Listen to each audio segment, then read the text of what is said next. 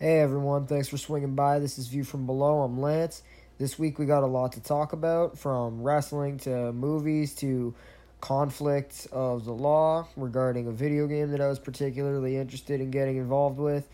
Some box office disappointment, has the future of the Star Wars franchise up in the air, and much more. So with that being said, let's dive in.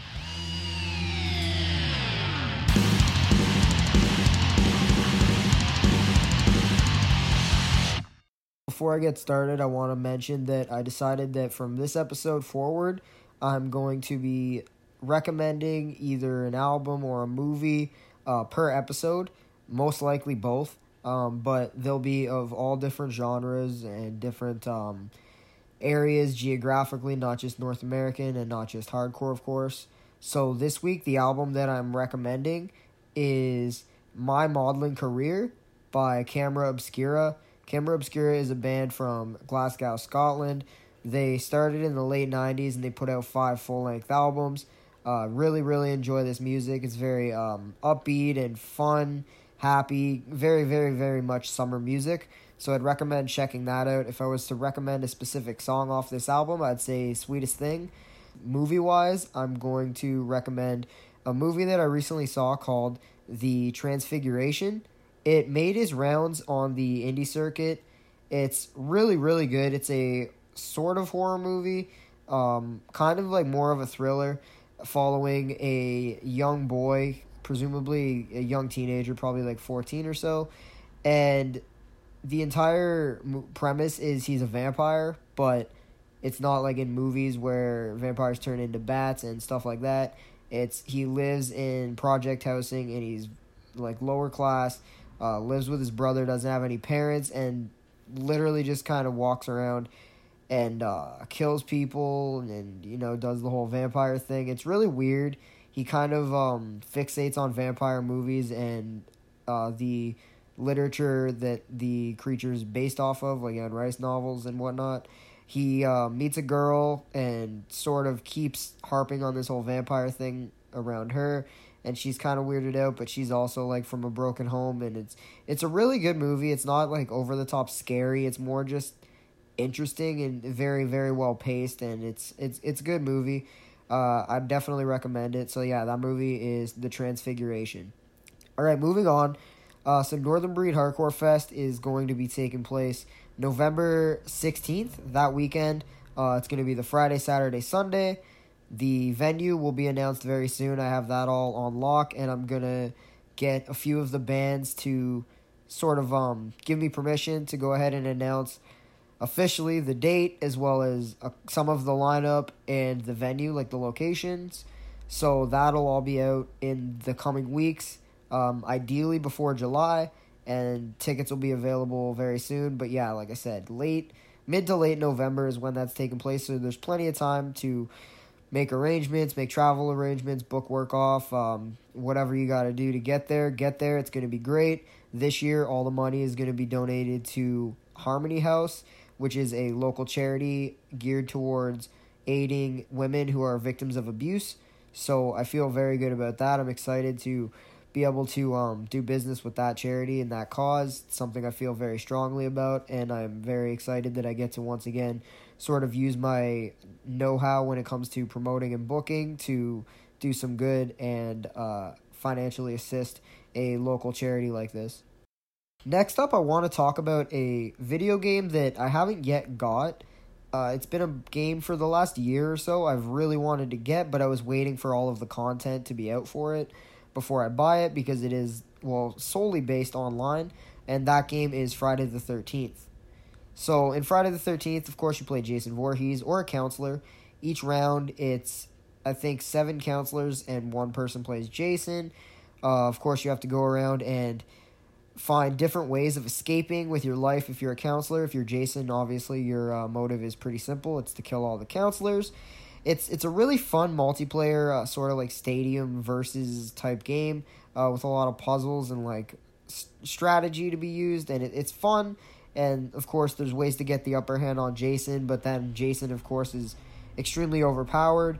So this game came out last year. It's been out and put out constant content for the most part since its release. You get new counselors, new maps, new skins for Jason, etc.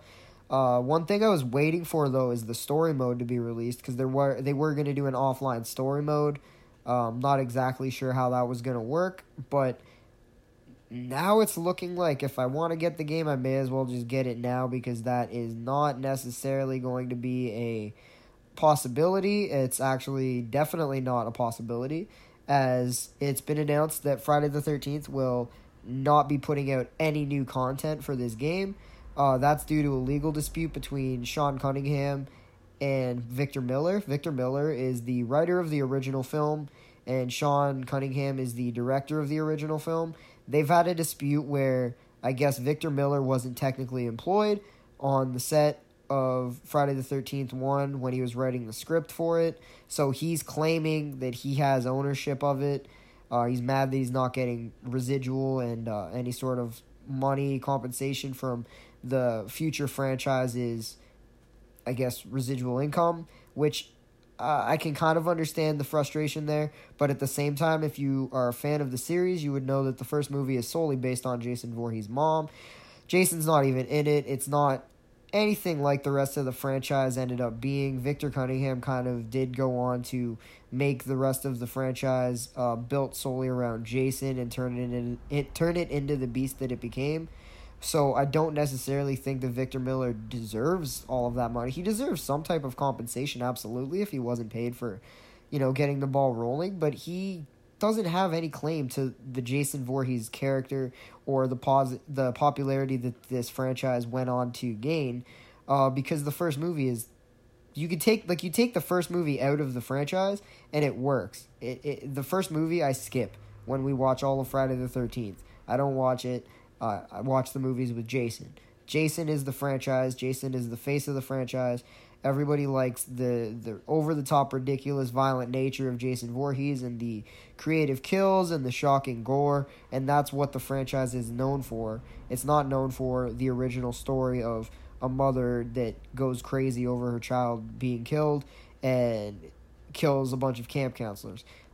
So it's kind of a weird non-issue in my eyes, but of course, obviously, I'm not involved in the court and I'm not a lawyer or anything like that, so obviously there's more to it than that. That's just at face value. That's how I feel about it. I find it's frustrating as a fan of the franchise that we finally get a good game, and as the new stuff is coming out for it, it comes to a screeching halt because of some issue from literally 40 years ago. It's a piss off, but what are you going to do? They were about to release a Jason X DLC package where you get Uber Jason, of course, the futuristic half-cyborg Jason Voorhees model, I guess, or skin, as well as the in-space map. I thought that would have been a blast, but I guess that would be included in this halt on all content being released. So that's very unfortunate for fans of the franchise, as well as people who have already bought the game. I mean, it's $50 for the game, Canadian.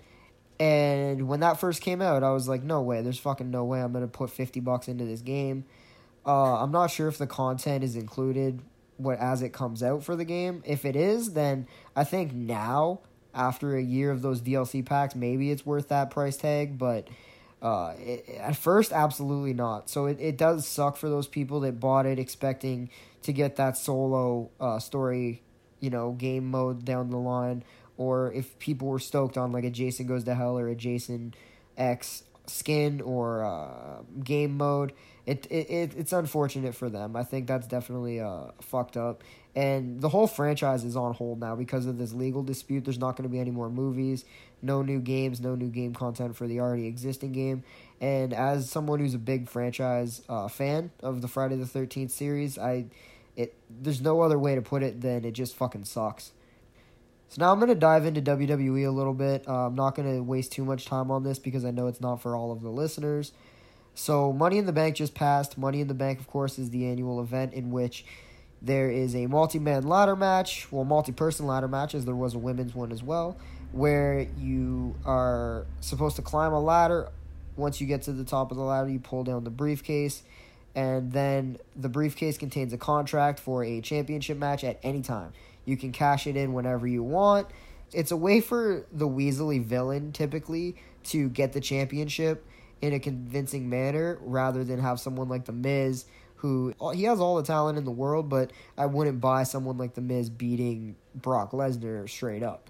Whereas if Brock Lesnar's all beat up from being attacked by however many people, he can come down, cash in, hit his finisher, pin him, take the title off of him, and boom, that's perfect.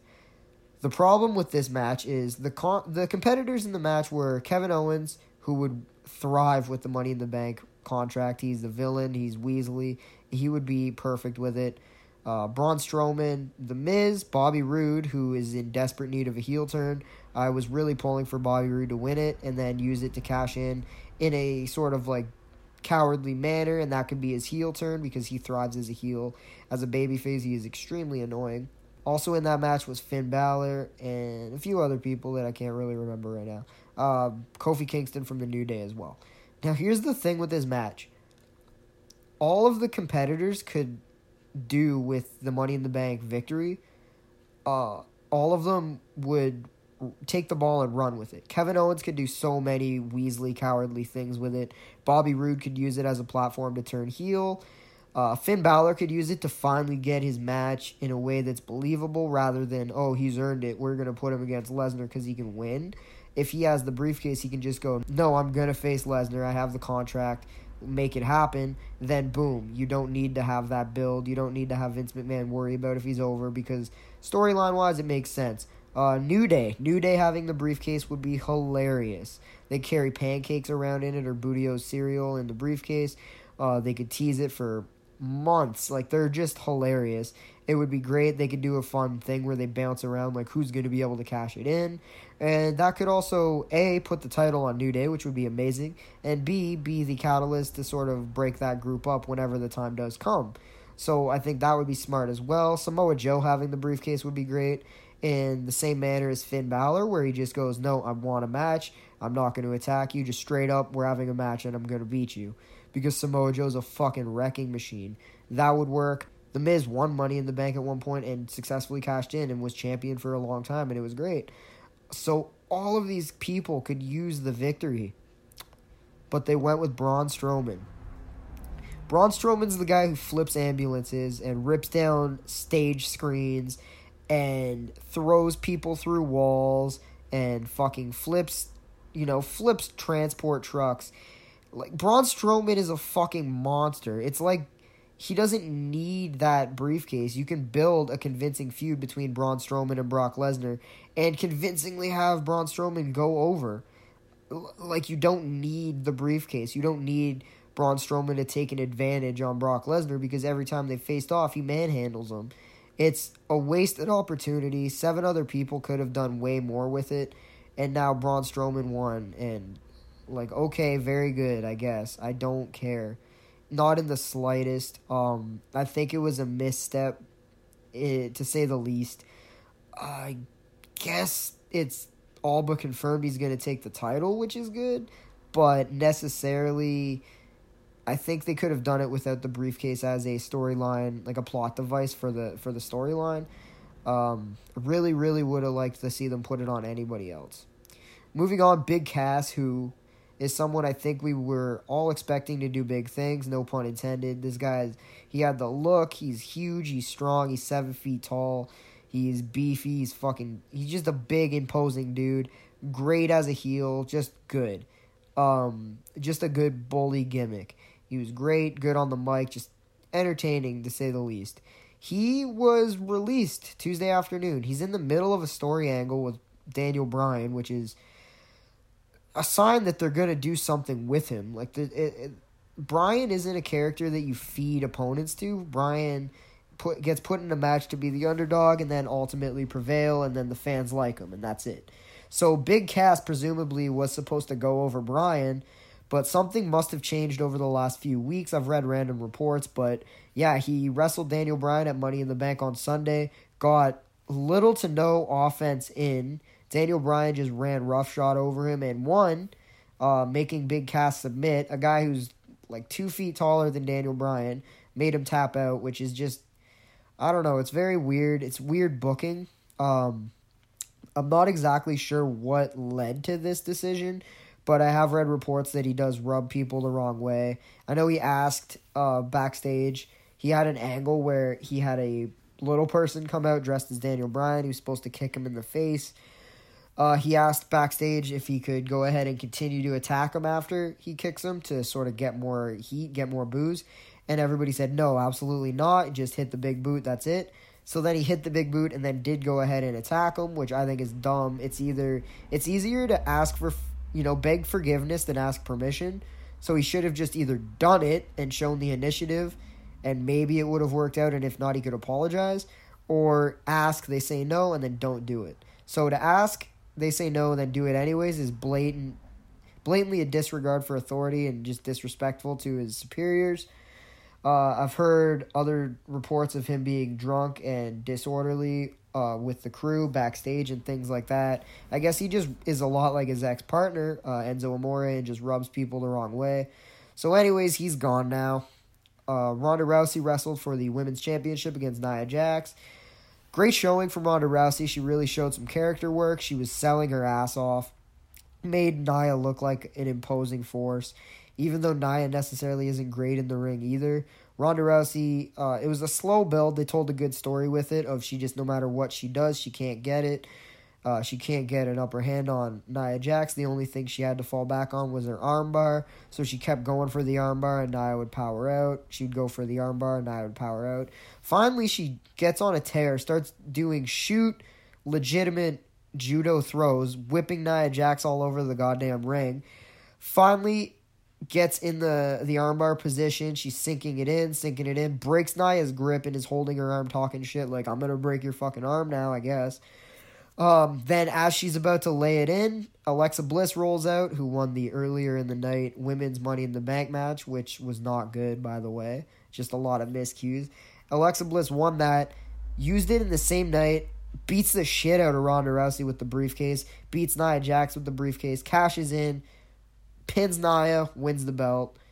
So the match was over. Ronda wasn't in the match anymore because it ended via disqualification. So the match didn't continue, like I mentioned earlier, would normally happen if you cashed in during a match. Anyways, so now she's champ. The next night on Raw, Ronda Rousey confronts her. She talks a lot of shit to Ronda Rousey. Ronda Rousey attacks Alexa Bliss, beats the hell out of her.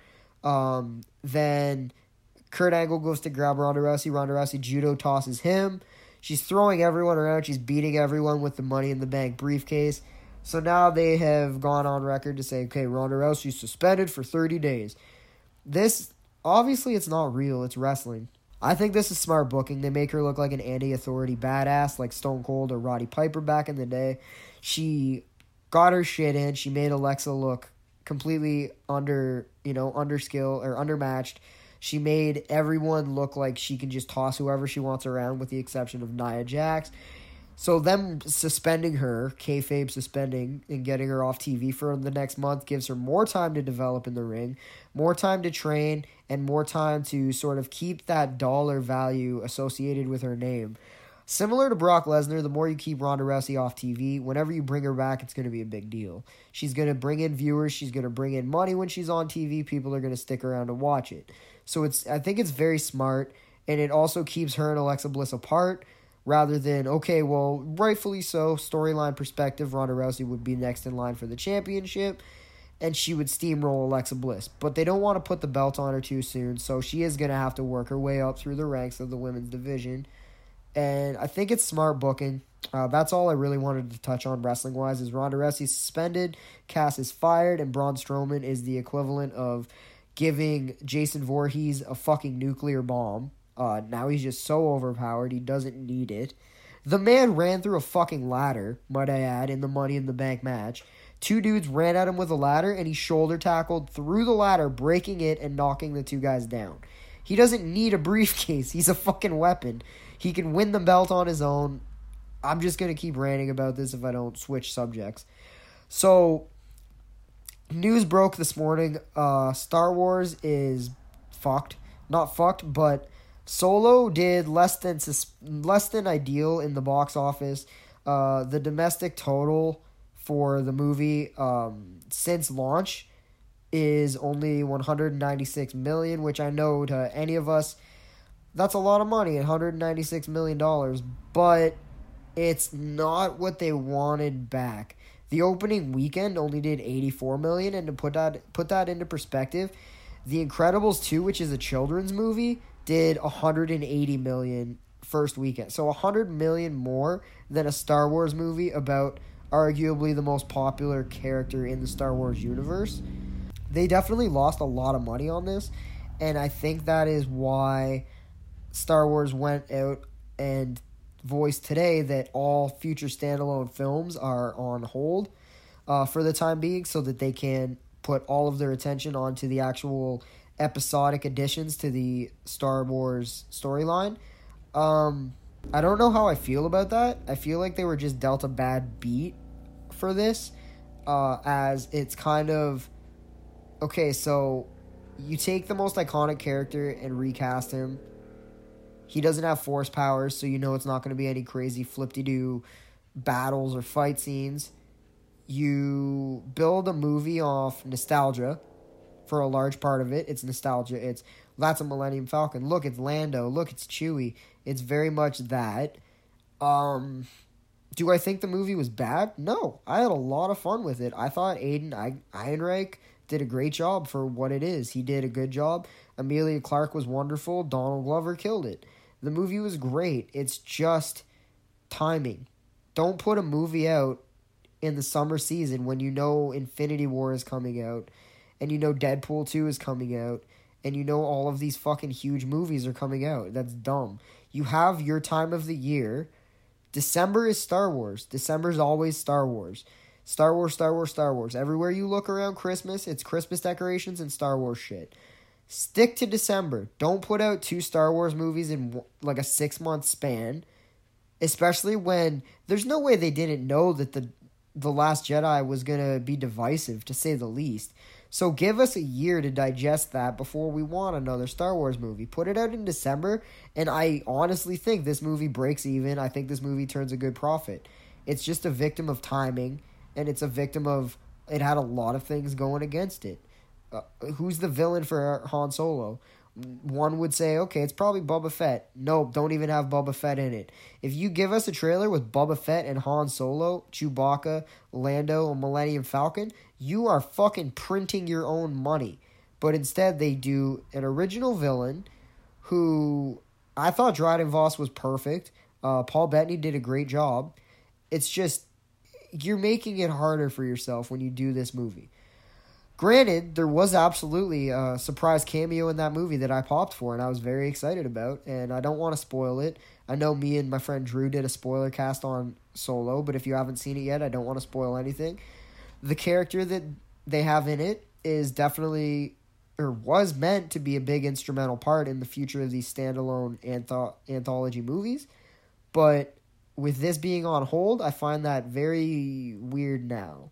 It's if we have to wait 5 years before we get a spin-off movie, this character might not even fucking be in shape to be in the movie. Like, the actor looks like he's just let himself go. So, I don't know. It's a weird thing, and I think that any other standalone, you're printing money. If you do the Kenobi movie, Ewan McGregor said he would do it. Ewan McGregor is the character, so it's not going to be a weird, shocking thing on screen to see a big character we love played by someone else, because it's the same actor. He's in the age where you can still play it, and there's so many cool things you could do on Tatooine, or just period, between episode 3 and episode 4 with Obi-Wan, and sort of do like an old man Logan tale about how he's old and he's on the run and he's lost his faith, and just, oh my god, that movie would be great. But now we probably won't get it, at least not for a long time, and that just straight up sucks. On the topic of cinema, I do want to talk about another movie that has been divisive, to say the least, and that movie is Hereditary. So Hereditary is a horror film put out by A24 Studios, who, in my honest opinion, just can't miss. Everything they do is just amazing. I loved It Comes at Night. I loved The Witch. They're just killing it. So, Hereditary is a very weird movie. I'm not going to sugarcoat it. It's weird, but it's good. It follows the story of a family the grandmother passes away before the movie starts, and it's kind of everyone coping with that. It's weird stuff happens to the kids. It's perfect. The way that they build tension is perfect. The score is amazing. It's very unsettling at times. It's psychological at times. It's just great. It's killing it. It's getting good reviews. Critics are raving about it. I loved it. A lot of people are not liking it, and I don't necessarily understand why that is. It does take a bit to get going, but that's what you sign up for when you go see an A24 movie, I think. So I'm not exactly sure why anybody is surprised by that. It's not exactly beat over your head with the plot the whole time either, which I like. It definitely keeps you guessing until probably, I'd say, the last third of the movie. And then you sort of start piecing together things, and it does a lot of callbacks to earlier, where you're like, oh, that makes sense now because of this. And it's really good. I found the story was very well written. That being said, I do think there are some silly scenes, effects-wise. But for what it is, like, I'll take it. For an A24 horror movie, stuff doesn't happen that much in most of the other movies. Like, it comes at night, a few things happen, but there's, like, the slow build crescendo at the end where shit actually pops off. Same with The Witch, whereas this one, like, stuff kind of happens every I don't know, 20 minutes or so. Something really weird will happen that's entertaining and high energy and gets your blood pumping. So I don't understand where people are coming from when they say they don't like it. They say that it's predictable, which bullshit. No, it's not. They say it's very it doesn't make sense. The story doesn't make sense, which it does. It's really hard to talk about without spoiling the movie, and I don't want to do that since it's only been out for a few weeks, but I would recommend go to see Hereditary. It's great. It's been doing good at the box office as well. Just word of mouth alone has been doing wonders for this movie. I've heard tales of people in theaters crying and, leaving the movie before it's over. I got fucked up a few times just from, like, imagery alone. It's good. Go see it. It's very good. The acting is beautiful. Everyone in the movie does an amazing job. Specifically, though, Toni Collette just knocks it out of the park. Millie Shapiro, it's her first, I believe it's her first role. She does great. She does a really good job of being, like, unsettlingly fine. She is an innocent character, but she's, like, weird and just, I don't know, it's great. Everyone else, Gabriel Byrne, Alex Wolff, everyone knocks it out of the park in this movie. So yeah, that movie's still in theaters. It's pretty new from what I remember. I think it came out in May. So I would definitely recommend going to see Hereditary. So that's, for the most part, all I wanted to talk about. Doing a callback to last episode as well. There are tickets out for Hallfest, as I said. Myself and the members of Contempt actually have tickets for sale. So if you'd like to get tickets and support that new Gatineau Metal Hardcore Fest, please don't hesitate to contact myself, Nick, Craig, or Jeff. We'll have tickets for that. The full lineup will be out very soon, but like I mentioned, we got my band Contempt, but then we also have Inherent, Just Ice from Rimouski, who are the homies, and I love them dearly. We have Sworn Enemy from New York Hardcore. Just they're some hard-hitting, like, what's that fucking phrase people say?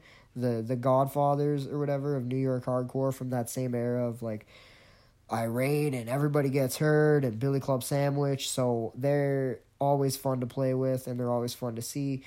Definitely come out to that fest and support Simon and the rest of those guys. They're doing a lot of good things for the Gatineau scene. It's going to be a lot of fun to play a new venue as well, Tonic Bar. I looked it up, and it's a very cool place. That takes place at the end of August. So please hit me up if you want a ticket. I can meet up anywhere in the city. Also, for any topics that people think that would be entertaining to hear me talk about or rant about, I'm always looking for new stuff to sort of weigh in on so that I can sort of break out of talking about what I know and what I predominantly enjoy, like wrestling, movies, games, music, all that shit. So please feel free to drop into my Twitter DMs, either at Lance_Crowder or the View From Below PC. Thank you so much for the support on Ready Up. I've gotten a lot of good feedback, and the play count is a lot higher than I expected, so that's fun. I'm having a lot of fun doing that. And I also have news that I can't quite talk about yet, but it does regard the Rebel Radio thing that I spoke about a few episodes ago, so I'm very excited to talk to you all about that. So with that being said, this has been A View From Below. Thanks so much for checking it out and the support, and enjoy the rest of your week. It's very nice and hot out in Cardinal, Ontario, so I'm going to go take a swim. Fuck yeah, stay real.